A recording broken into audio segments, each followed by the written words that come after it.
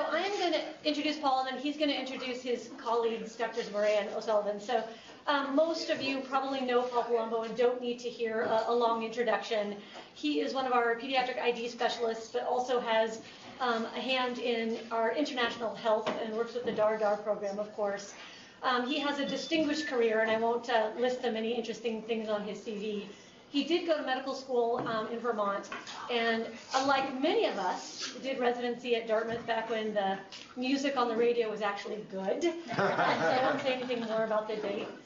He has a number of very interesting projects and publications under his belt, but also, as many of you may know, was instrumental in obtaining this idea grant. And I won't say more about it because I'll let them talk so that we can have time for questions.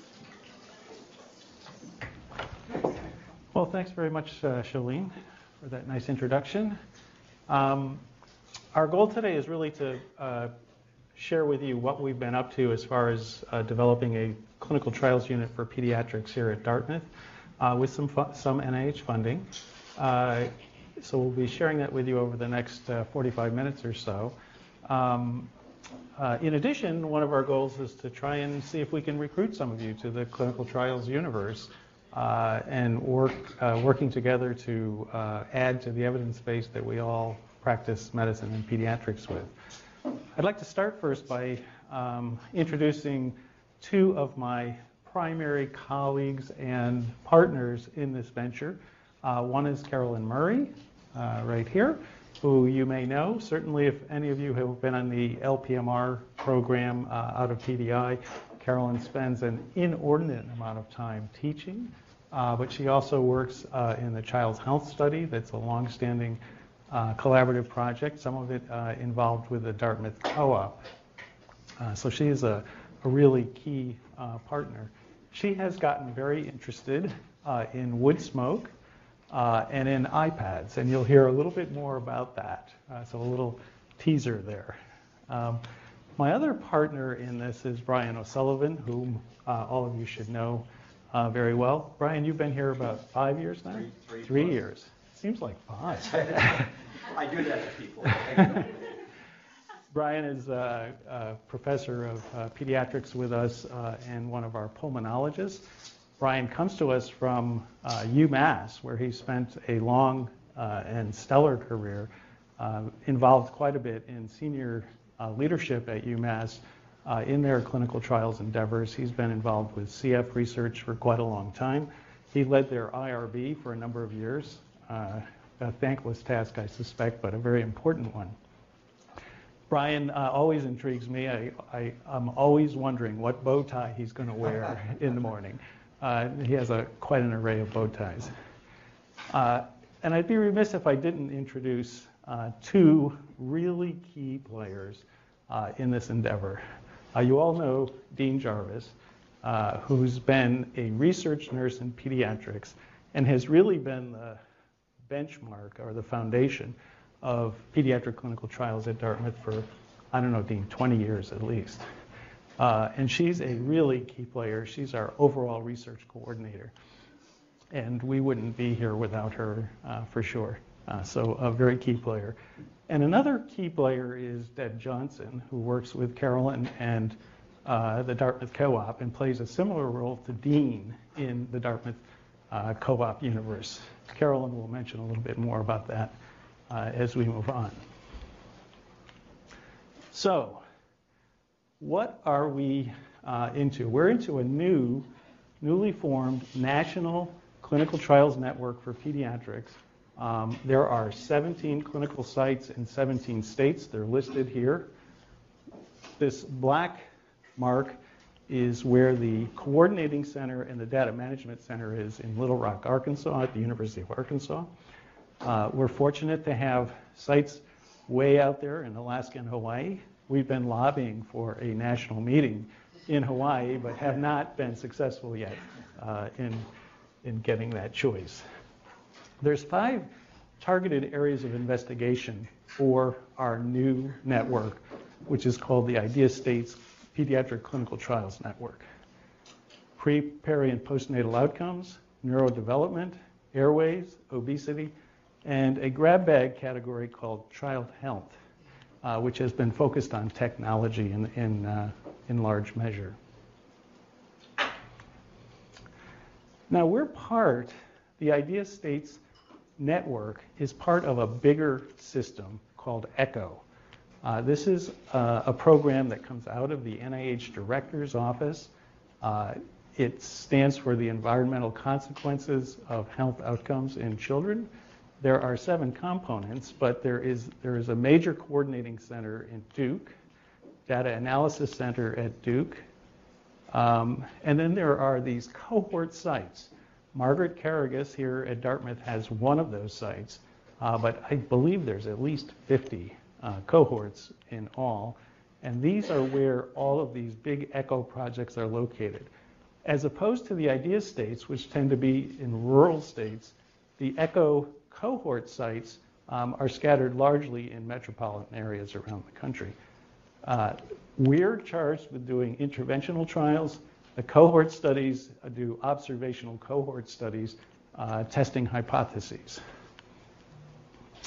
So our charge is to implement and develop clinical trials among rural and medically underserved, and to conduct interventional trials. So that's our hallmark.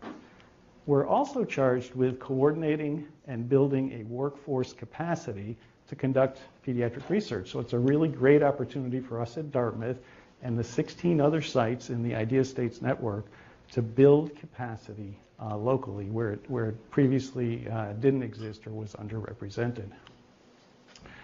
So the organizational structure for the network that we're part of, we have the 17 clinical trials units. They're overseen and governed by a steering committee made up of the site PIs and NIH leadership. There's a smaller core leadership group over here for more facile and quick decision making. And then there's a senior ECHO program office. Matt Gilman was recruited by the NIH director out of Harvard to lead the entire ECHO program, and his office leads the ISPCTN. There's an external advisory board, which has met once already. I mentioned the coordinating centers in Little Rock and the data management center, and we have 5 working groups to probe for future trials. So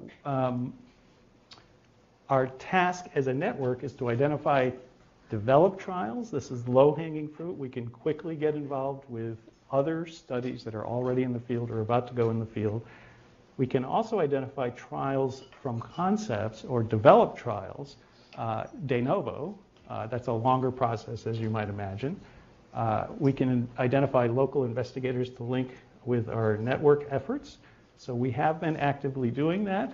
And if any of you have ideas for either local studies or studies that might be conducted within our larger network, please let us know. We can try to work together with you on that.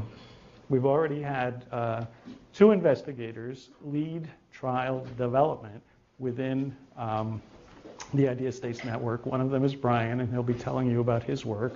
The other 2 are Tyler Hartman and Bob Darnell, whose project got pretty far, but did not reach high enough priority to be activated.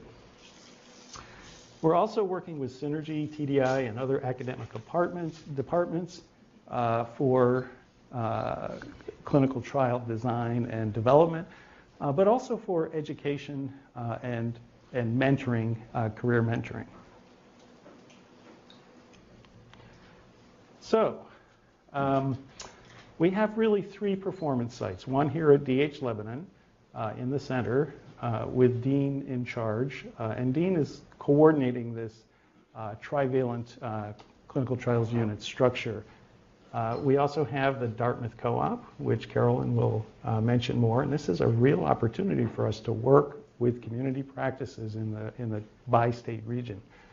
And finally, we have a growing clinical trials unit that is both pediatric and adult down in Manchester, led by Brian, and he'll tell you a little bit more about what's going on there. Part of that is in conjunction with Synergy, which is our CTSA program here. There are many source needs, mentoring, lots of targeted skill sets, and funding for any local academician who might want to engage clinical trials. There are many resources. Synergy is one, clearly. TDI is a long-standing resource here in the Dartmouth community. We're becoming a resource for interested investigators. And the Department of Pediatrics has some resources also, including some funding opportunities, which you're probably aware of. So, right now, we just came last week from a national meeting of our network. Carolyn, Dean, Brian, and I were there. Over the past 6 months or so, there have been 4 concepts that have moved to trial development. One, the preemie caffeine extension study, led by Tyler and Bob. A second, an indoor wood smoke intervention, which Carolyn has been very interested in, as have I. A vitamin D in youth with asthma and obesity is Brian's brainchild, and we're going to hear much more about that. And another collaborative trial called I Am Healthy. It's a youth obesity intervention study. So, wood smoke disappeared. It did not get approved for final development. But the group that has been involved with wood smoke, and one of the reasons it wasn't approved for development is that it really couldn't be conducted in a majority of the 17 sites in the network. We had a set of northern tier sites, including Montana, Alaska, Vermont, and us here in New Hampshire, that were very interested in it. And so outside of the network, we're still pursuing some options there. The preemie caffeine extension trial also came off the list, largely because it was going to require an FDA IND application, and there was some perception that there was risk in the trial, and this network in its early stage is very risk averse. So we're left with 2 very interesting studies, which we'll hear about today. In addition, there's a study out of Duke and the Pediatric Trials Network called POPS, which is pharmacokinetics of understudied pediatric drugs, which is most of the drugs that we're using. We're using them off-label. So that's one that we're going to get involved with. And there's been a new initiative out of the NIH Director's Office and NICHD called NOWS, Neonatal Opioid Withdrawal Syndrome. This is in very early stage, but there's an extreme amount of excitement around this concept that's developing rapidly. There's a lot of trials that we're currently supporting locally, and when I say we, it's largely Dean who's doing this work. There's a lot of PICU and ICN work being done with multiple investigators, and there's work outside of that venue, again, with multiple investigators. We are open to requests for support, whether it be IRB applications, conducting a trial, data management, et cetera. We're open to requests of that type. We're not going to be able to do everything, but as you can see, we've got a pretty good list here now, and we do have room to expand on this. So, with that, I think I will hand this over to Carolyn to talk about the co-op and I Am Healthy. Okay, hopefully we merged our slides, and that's great. That's a good sign. Well, thanks to Keith in abstention. First of all, can you hear me? Just have to turn it on. Might be that I'm not close enough. It is on. Can you hear me now? Nope. Yes. Thank you to Keith in abstention, to all of you for coming today to hear about this really tremendous opportunity for Dartmouth to really advance the science of health promotion and disease prevention in our pediatric population. As Paul mentioned, I have been working with Margaret Carragus in the Department of Epidemiology as Director of her Outreach and Research Translation Corps for the Dartmouth Children's Environmental Health and Disease Prevention Research Center. And if that makes you wonder why I'm here today, I'm just going to briefly take you back 5 years and hopefully connect the dots to a number of the things that Paul introduced to about this trial. And 5 years ago, Margaret approached me about joining her established research group that started looking at early life exposures to metals and food and water over time. And they were recruiting women in private wells across New Hampshire in about the 20th week of pregnancy and following them out. And on the far right there, I don't have my pointer here, you'll see a map of New Hampshire, and you'll see the two recruitment areas. And they were particularly interested in recruiting women in private wells because private wells are not regulated by the EPA, and we know based on USGS surveys that New Hampshire has particularly high prevalence of elevated arsenic in wells. And so essentially she was able to get Superfund, a well-established research group here at the college, Toxic Metals Superfund, to start this trial, and then really leverage the interest in this really unique cohort study to become a full-fledged children's environmental health center, one of about 15 across the country. And this is funded by NIEHS and EPA. And it was at that time that I joined Margaret. And our real challenge then was how do you do outreach and translation as we're looking at these early cohort findings and recognizing that we're seeing some influence, some outcomes suggesting infant and child outcome issues with arsenic exposure in particular.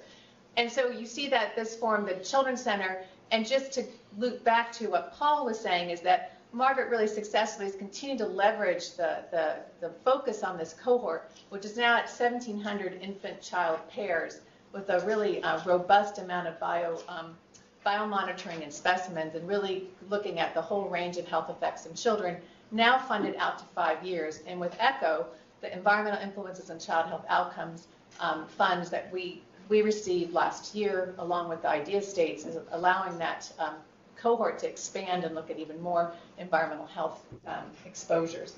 So that really brought, so back 5 years, when I joined the group, we were already seeing some of these studies coming out from our cohort saying, you know, we're seeing influence of arsenic exposure in our babies in our cohort study, and how do we get that information out to stakeholders, in particular knowing that the issue about well water in New Hampshire is one in which it's not regulated, people aren't aware of the prevalence of groundwater contamination and the importance of testing. And so faced with that, I had the thought to approach the Dartmouth Co-op. And this is a truly Hanover story because it's important to know your neighbors. And across the street is Artis Olson, the current research director of the Dartmouth Co-op, and her husband, who was the previous research director. And it was really this opportunity to say, well, would the Children's Center be able to partner with the co-op and look at them as a mechanism for doing outreach for what we're seeing in our observational trials? And so as many of you know, the Dartmouth Co-op is a well-established practice-based research network, has over 200 clinicians and over 100 practices, has an established track record of doing really important practice-based research. They're interested in quality improvement. They're interested in looking at types of interventions that are feasible and science-based in a busy community practice. And they have a very committed group, and they have great leadership through Artis and then Debbie Johnson, who's the research coordinator. And so they expressed an interest in partnering with us. And so about 5 years ago, we came up with this chart. And this just is a picture on the left. And I know it's a little fuzzy, but it's basically a GIS map looking at probability of elevated groundwater arsenic, with the white areas being areas that exceed the EPA's safety limit of 10 parts per billion. To orient you, the yellow line in the middle is the Connecticut River, Vermont on the left, New Hampshire on the right. The red dots are the co-op practices. And this was a great, and then the little squares are the towns in the various states. And this was a great method of gathering attention of co-op practices because they could see their geocoded site and the red dots and see where they may be in terms of their probability of groundwater arsenic.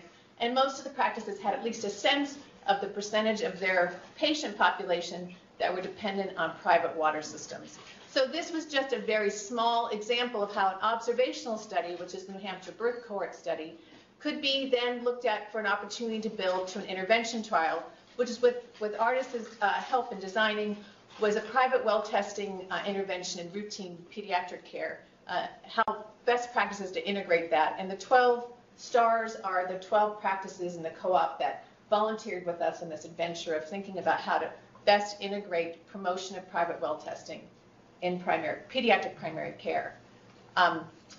So I give all this as background because when the RFA came out for the idea states, the Dartmouth Co-op was just such a logical partner. They embody the key priorities of the ISPCTN, the Idea States Pediatric Clinical Trial Network, in that they are community level. They are primarily, not all, but very much rural-based. They serve underserved populations and/or populations, pediatric populations that are underrepresented in clinical trials.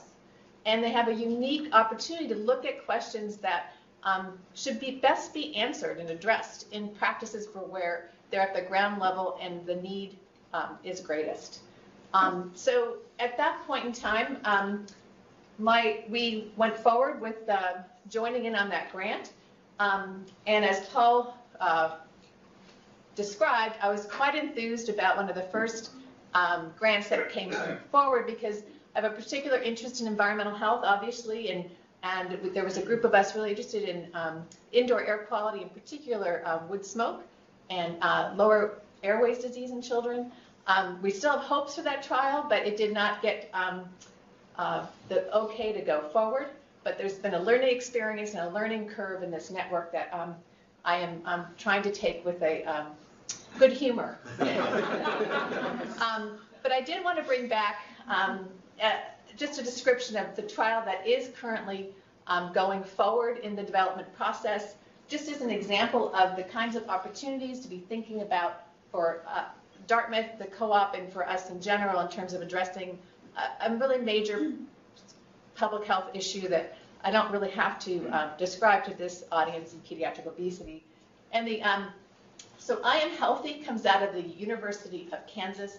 The PI is a pediatric psychologist, Ann Davis, and it's currently an R01 approved intervention that's school-based. And so the protocol is being adapted from a school-based intervention.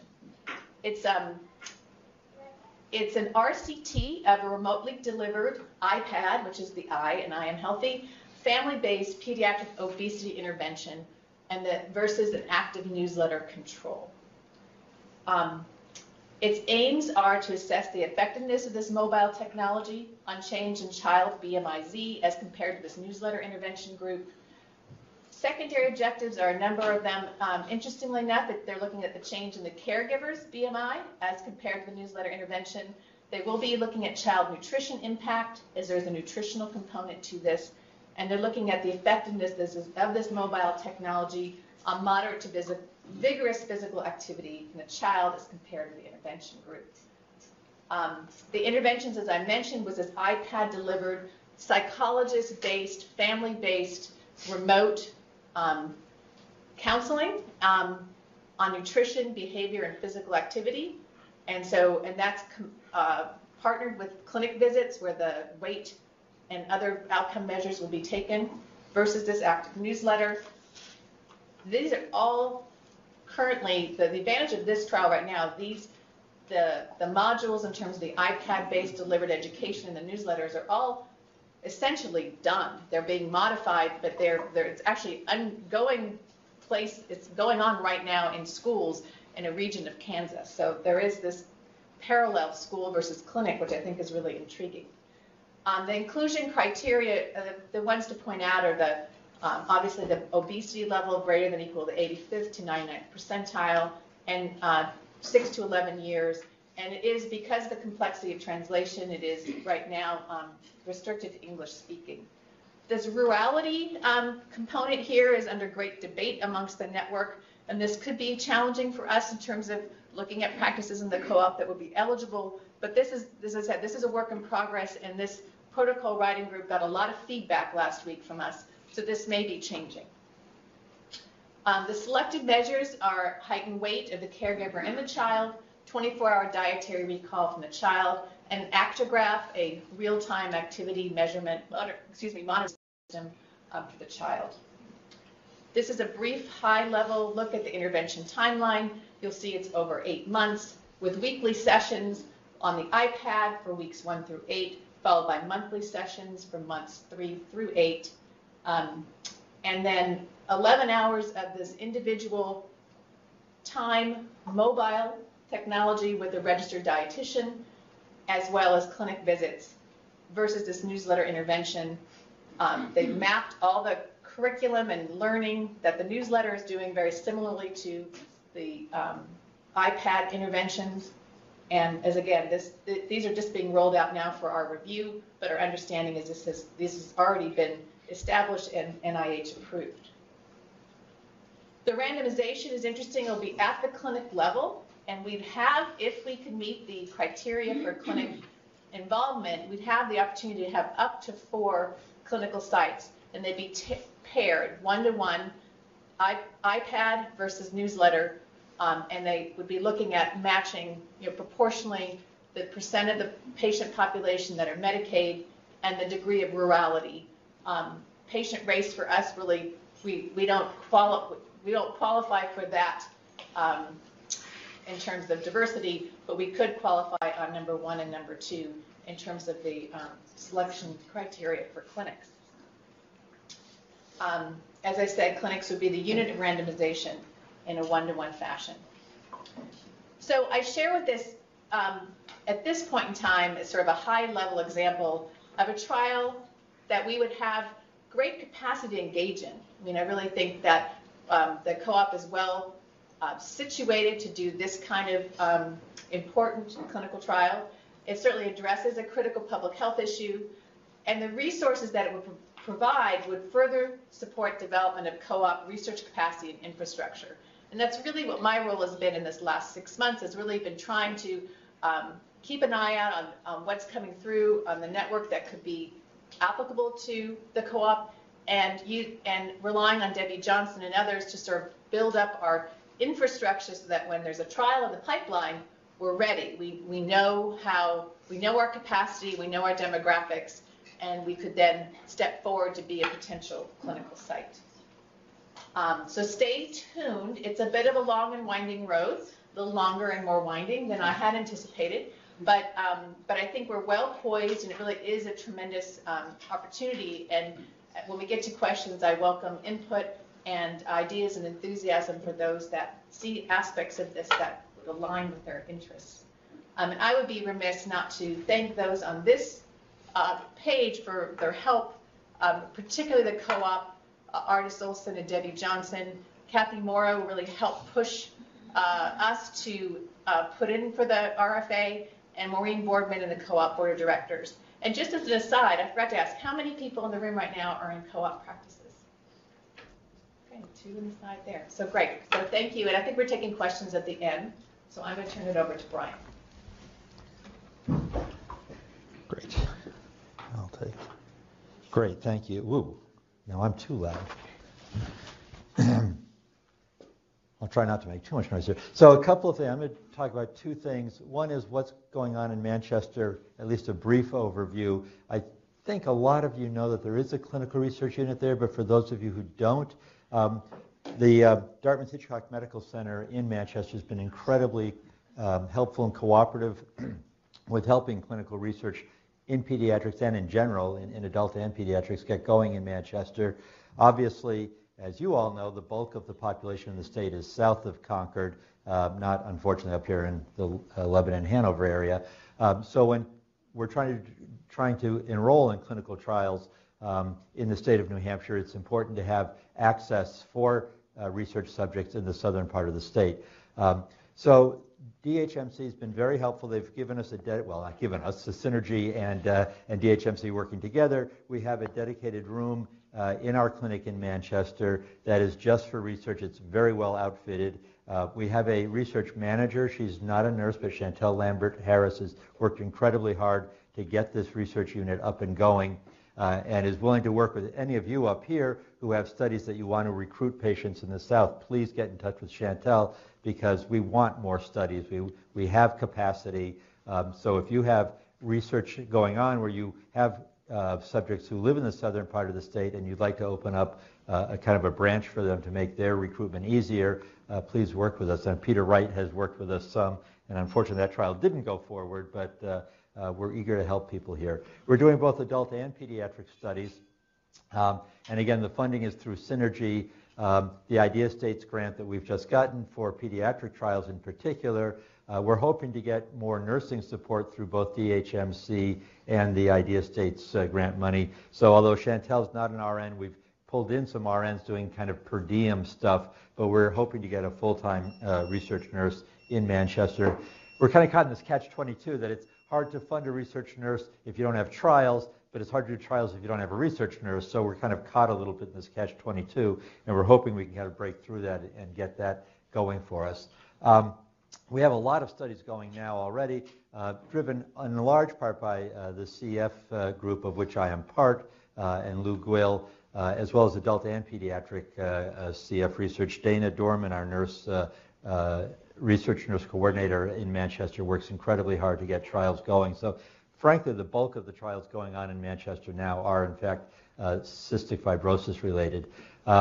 Along with Mark Hoffley, we've got, and I think Auden McClure has been involved with this too, we have a pediatric GI obesity registry going. As has already been alluded to, obesity is a major issue throughout the country and certainly in New Hampshire. We also have a couple of adult studies going on right now, including a GI study and a dermatology study, and we're looking to expand those two departments in particular. They expressed interest in doing trials in Manchester. So quick overview, just to let all of you guys know that in fact there is a research unit in Manchester. We do have capability and we've got capacity to do more. So if any of you have research trials going on and you want to recruit people in the South, please let us know. Okay, segueing from that back to kind of the Idea States stuff. When this group got together and they identified 5 areas that Paul went over, 2 of the areas were airways disease and obesity. And I came to Manchester about 3 years ago now, and I happened to see my asthma patients right down the hall from where Mark Hoffley is doing his obesity clinic, and we realized that there was a lot of overlap, that we were seeing a lot of kids who had, unfortunately, both asthma and obesity. And being a little bit of a politician, it occurred to me that if I could present a study that overlapped 2 of the 5 units, that perhaps the NIH would look upon that a little more favorably in terms of funding. So I'm going to go through what our trial is set up to be. It has not been completely approved yet. We're going through the process, which as Carolyn mentioned, is a long and winding road. And we have weekly meetings, telephone meetings. We've met in person a handful of times, and there's a lot going on. So we aren't ready to run this trial yet, but I'll run you through what we're doing right now and what we're thinking about. So obviously, as we've already talked about, asthma and obesity are both major public health problems. Lots of disease burden in both of these categories. And interestingly, the CDC has reported that there's a huge number of individuals, 39% of individuals with asthma in the U.S. are also obese. So there's this huge overlap between obesity and asthma. Perhaps even more so in rural states. Let's see. So in children, you can see obesity is terrible everywhere, but it's even more of a problem in small rural areas than anywhere else. So this is data from 2011-12. My guess is 5 years later, it's even worse, unfortunately. One of the keys to this trial is that obesity is a problem in eventually all states, but particularly in the states that we're talking about that are small rural states. A lot of our Idea States programs are in fact in the South, Louisiana, Mississippi, Arkansas, and they have a particularly problematic issue with obesity and asthma. So in going forward with this trial, our small rural states, 17 of them, really are great targets for doing a trial on the combined obesity and asthma issue. So what about obesity, asthma, and vitamin D? Well, obesity can cause mechanical changes that are disadvantageous to asthma, including just the weight loading. If you've got a lot of extra weight on your chest and abdomen pushing your diaphragm up, it's harder to breathe. But also over time, you get thickening of the airways, you get stiffness of the airways, and particularly in adults who have unfortunately had a lifetime of obesity, the airway structure itself changes, and asthma and wheezing and breathing problems are more dramatic. Vitamin D deficiency has been associated with treatment-resistant asthma. There have been a number of studies, including in pediatrics, looking at vitamin D levels. And those children who are vitamin D deficient or grossly insufficient have a higher rate of asthma that's difficult to treat. So that was part of the thinking that went into this. Not surprisingly, obesity alone is a contributing factor to vitamin D deficiency. Vitamin D is a fat-soluble vitamin. People who are overweight have a lot of adipose tissue. It serves as a sink for vitamin D. And there have been many studies now, observational studies in the United States, showing that obese children have low vitamin D levels. Lipid is a great, unfortunately great, source of inflammatory mediators. Leptin, other adipokines, and cytokines contribute to inflammation. So both obesity and airway inflammation and asthma are inflammatory diseases. So the idea of something that can control this inflammation is particularly good for us, beneficial for us.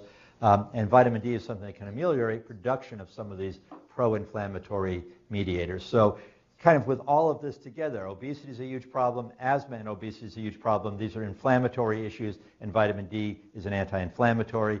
Makes it seem like vitamin D may be a low-cost, high-impact treatment for obesity-related asthma. And when we talk about rural populations and underserved populations, one of the issues is cost.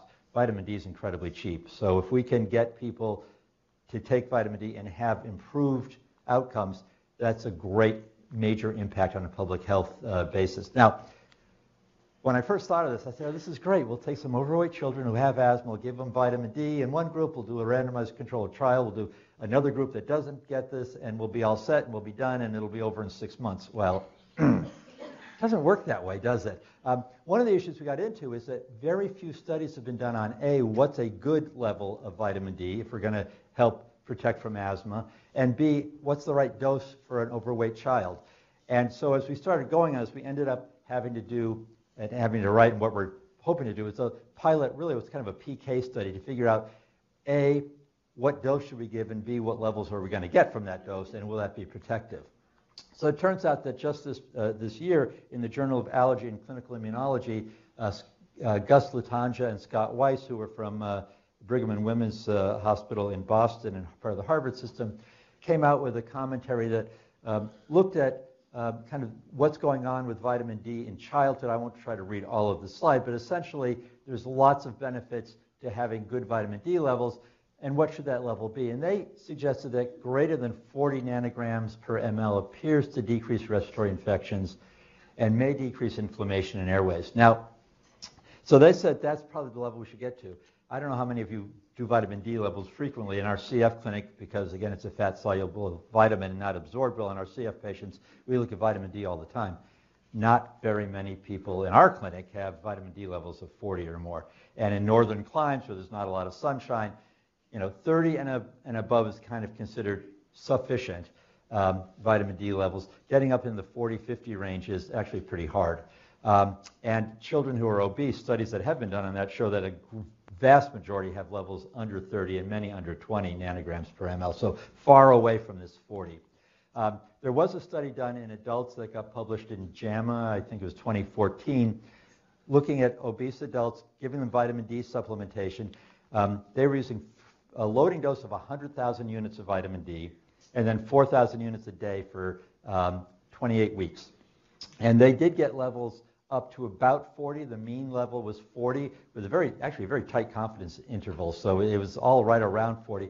They did not see a dramatic change in asthma control, but they did see a trend towards a need for less asthma control or medications in these adults. Adult obesity asthma is different from childhood obesity asthma. Childhood obesity asthma is less mechanical and more inflammatory. So the fact that an anti-inflammatory was helpful in adults would make us think that it's going to be even more helpful in children. So the primary objective of this kind of PK study is to determine an appropriate vitamin D dose to get up to that level of 40 nanograms per ml, particularly in obese and overweight children who do have asthma.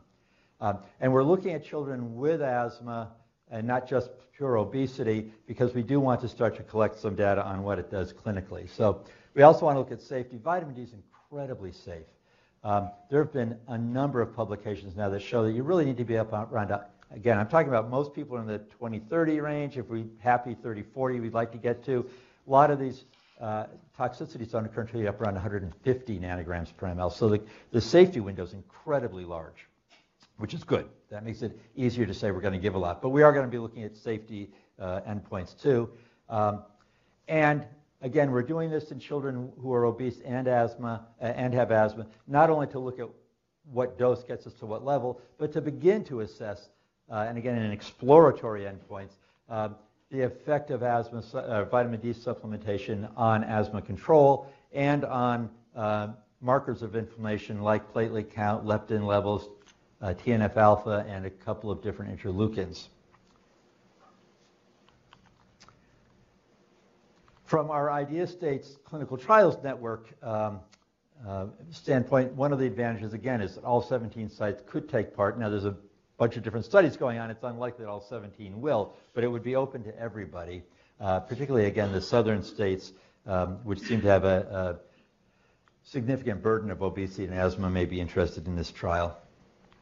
We're going to be looking at 6 to 18-year-olds giving a loading dose of 50,000 IUs. That's less than what they gave in adults in the study that was published in JAMA. And then a daily vitamin D dose. It's a bit more, with the idea, again, that obesity is going to be harder to fill up that sink of adipose tissue. And plus, we want to get above what they got in the study that was in JAMA, where they kind of hit the 40 level, but not quite in everybody. We want to get up above that.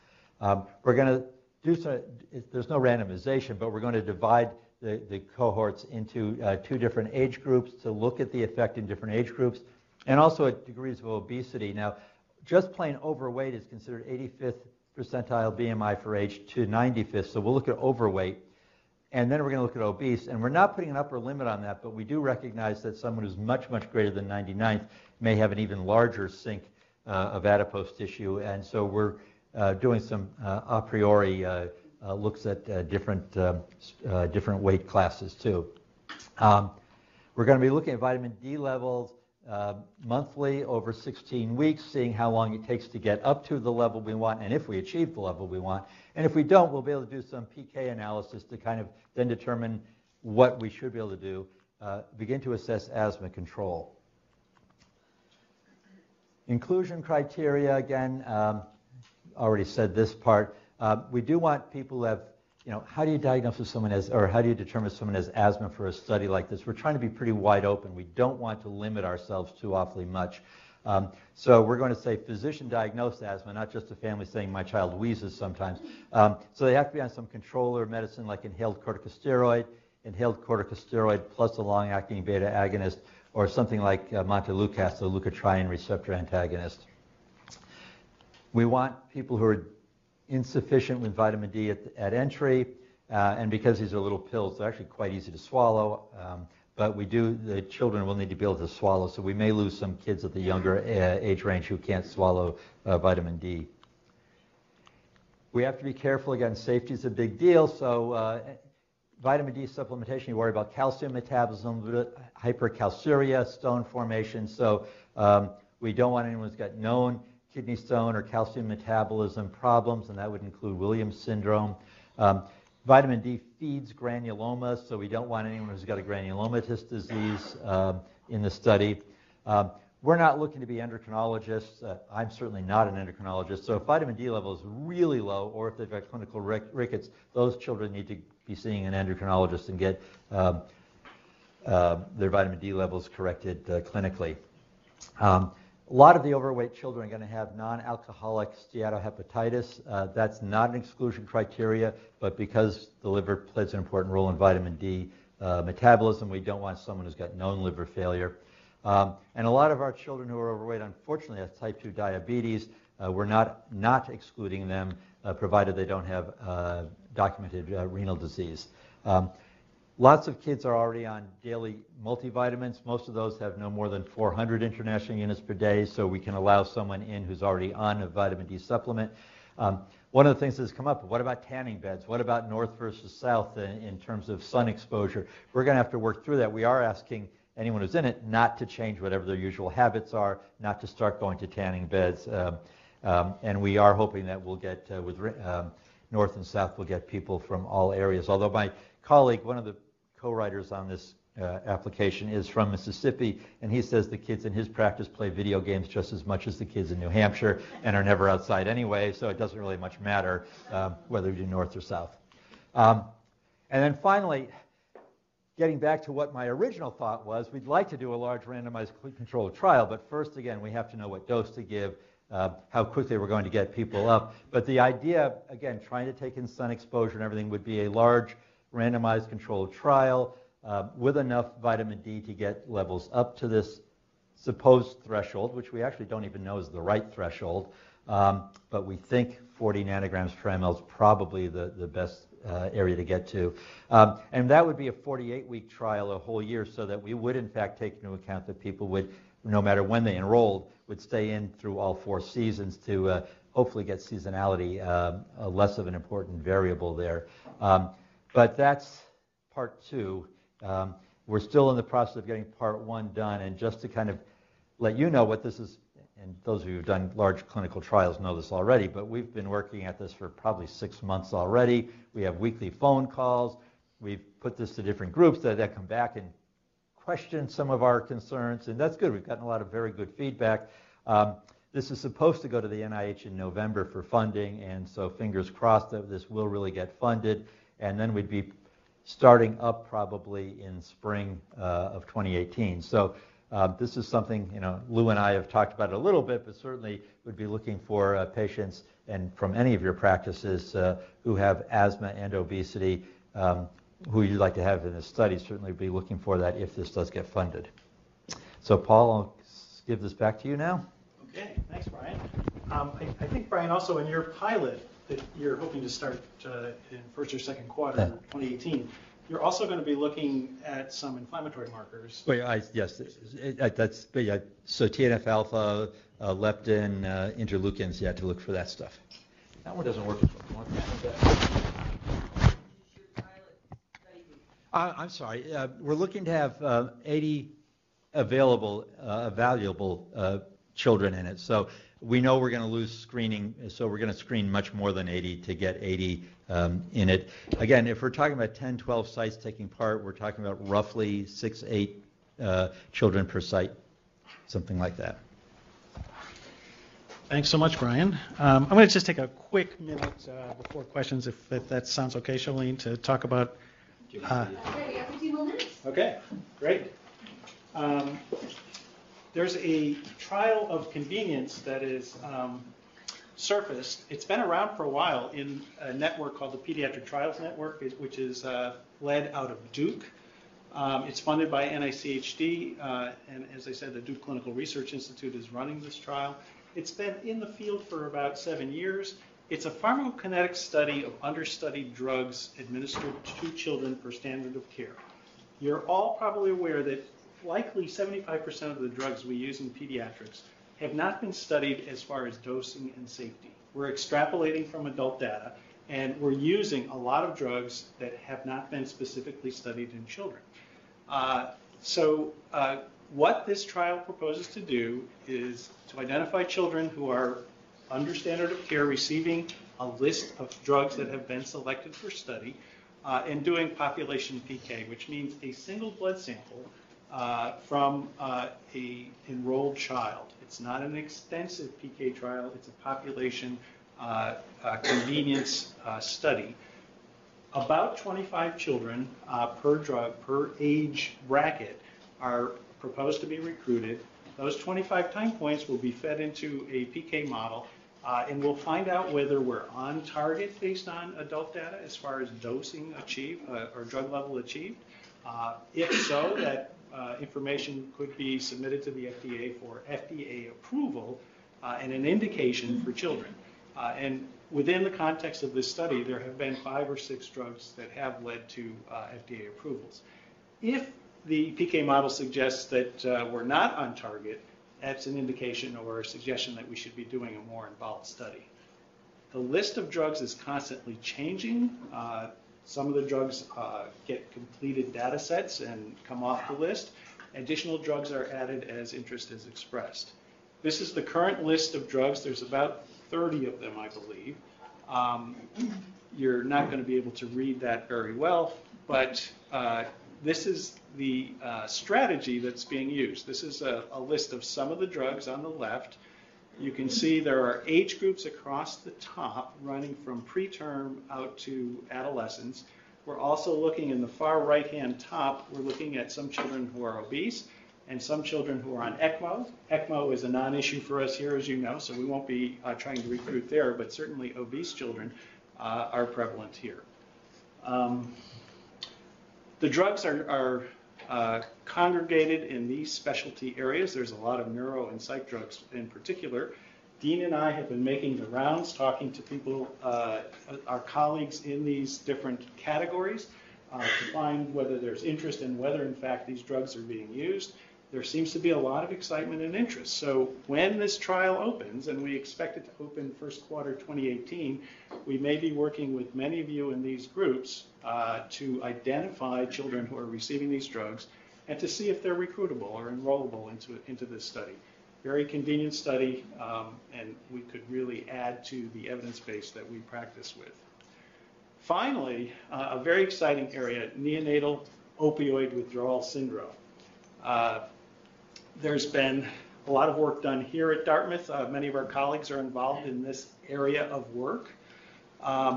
It is attracting a lot of attention nationally. The NIH Director's Office, the ECHO ISPCTN leadership at NIH, working groups within the ISPCTN, in particular the pre-peri and postnatal outcome working group and the neurodevelopment working group, as well as NICHD, have all converged. They started separately, but they've all converged together. As I mentioned, we had a face-to-face meeting last week, and this initiative really was jump-started. We're not sure what we're going to be doing yet, but within a year we should have trials in the field conducted in our network that focus on some of the issues of NOWs. You might also be aware that there was a recent think tank supported by NICHD, ACOG, AAP, Maternal Fetal Medicine Group, CDC, and March of Dimes, and there was a July publication in OBGYN, which was basically an executive summary of that joint workshop. They were probing what do we know and what don't we know in this area. Basic message, we don't know very much. As far as intervention, we don't know what works and what doesn't in a rigorous fashion. So there's room for a lot of work. So this is a new initiative that's coming out of NIH that we expect our network to play a very prominent role in. We'll also be working with the neonatal NIH Neonatal Network, which has been around for a number of years. There's a few sites there that are interested. But I suspect all 17 sites in the Idea States Network will engage this enthusiastically. So stay tuned there. There may be opportunities here at Dartmouth and for some clinicians here to get involved in this potentially from the ground level. But it's moving very fast, and there's a lot of players already at the table. So I think I will stop there. Thank you for your attention. And if there are any questions, we can certainly have a dialogue.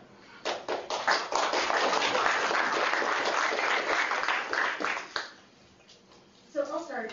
This is great because I think a lot of us don't really know what everybody else is doing. So it gives a sense of at least the people in this project and some of the things that we can all participate in.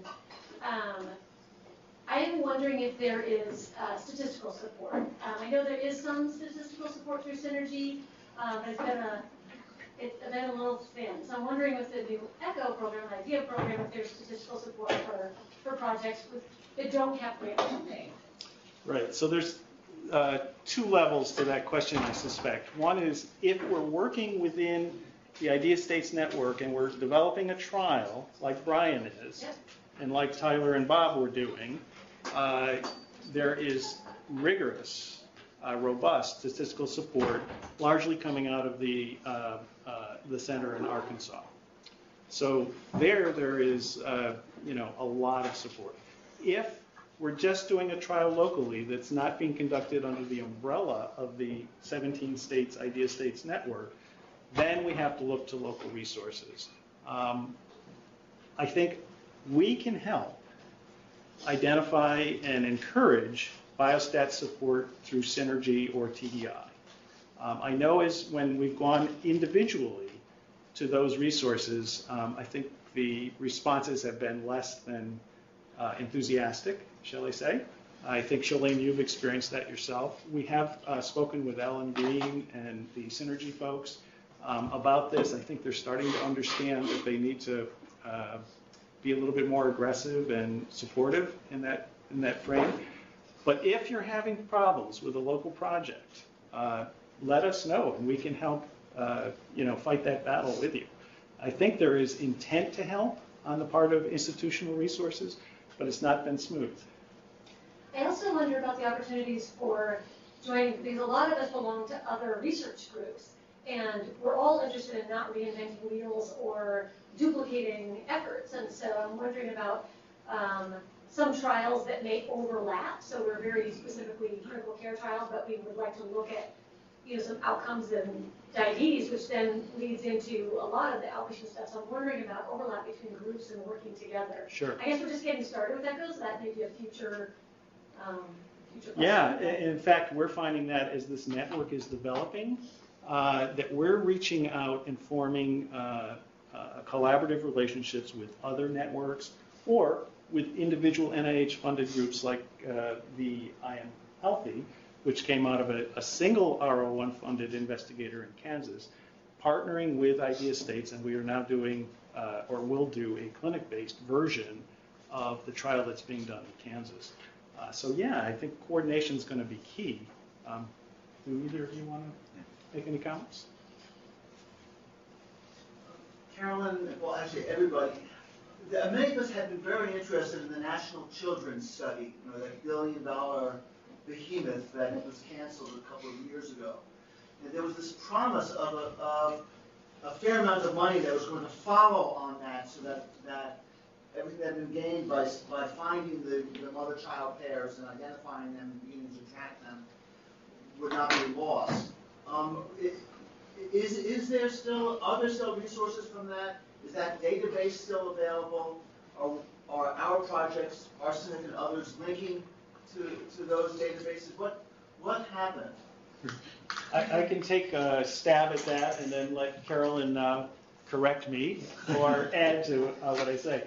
We're not totally sure exactly what happened to those resources, but I suspect that some of those unspent resources from the Child Health Study were transferred to ECHO and the Idea States. Much of our funding is already established for the 4 years of funding that we're projected to have in the initial cycle. The cohorts that are established for ECHO, some of them emanate from the Child Health Study, so they're building on the infrastructure that the Child Health Study established. So the funding and the infrastructure and even some of the old data is available, is being used by this new ECHO program out of the NIH Director's Office. What's a little uncertain for us is what happens after the 4-year cycle that we're currently in. And we know that, I think this week, there's a discussion between the ECHO leadership and the NIH Director's Office as to what the future holds. Will there be a recompetition, that sort of thing? We think there will be. We think there will be more funding, but there's been no promise. In fact, we've been really limited to designing studies that can be completed in our 4-year first funding cycle. So there's some uncertainty, but I think we will go forward beyond the 4 years. And I think what you're hearing today is being built on the foundation of the old Child Health Study. Any comments? No, I think that's exactly what's happened. The National Child Health Study just really did not get off the ground for multiple reasons. It was going to be a very ambitious long-term epidemiological study, really studying to answer some critical questions, and I think there were a lot of us who had great hopes for that.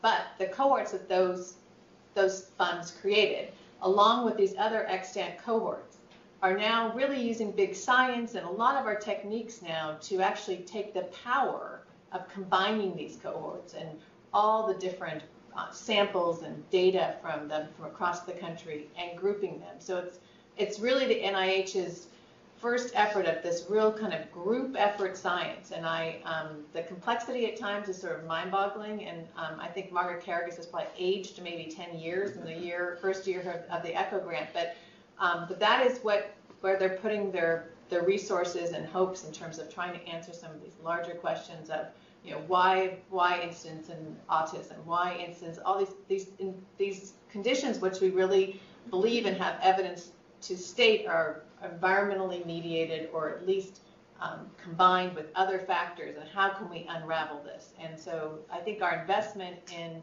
the NIH Child Health Study, I believe, hasn't been for naught. It's just how do we harness that and then combine with other existing cohorts. And then, so do the ECHO sites map to the same groups that did the National Children's Study? Not completely, but pretty closely. And the same investigators are quietly making the shift? Some, yes. Thank you. So thanks very much, and like we've all said, stay tuned, and feel free to reach out to us, and we'll certainly be reaching out to you over the next year or two.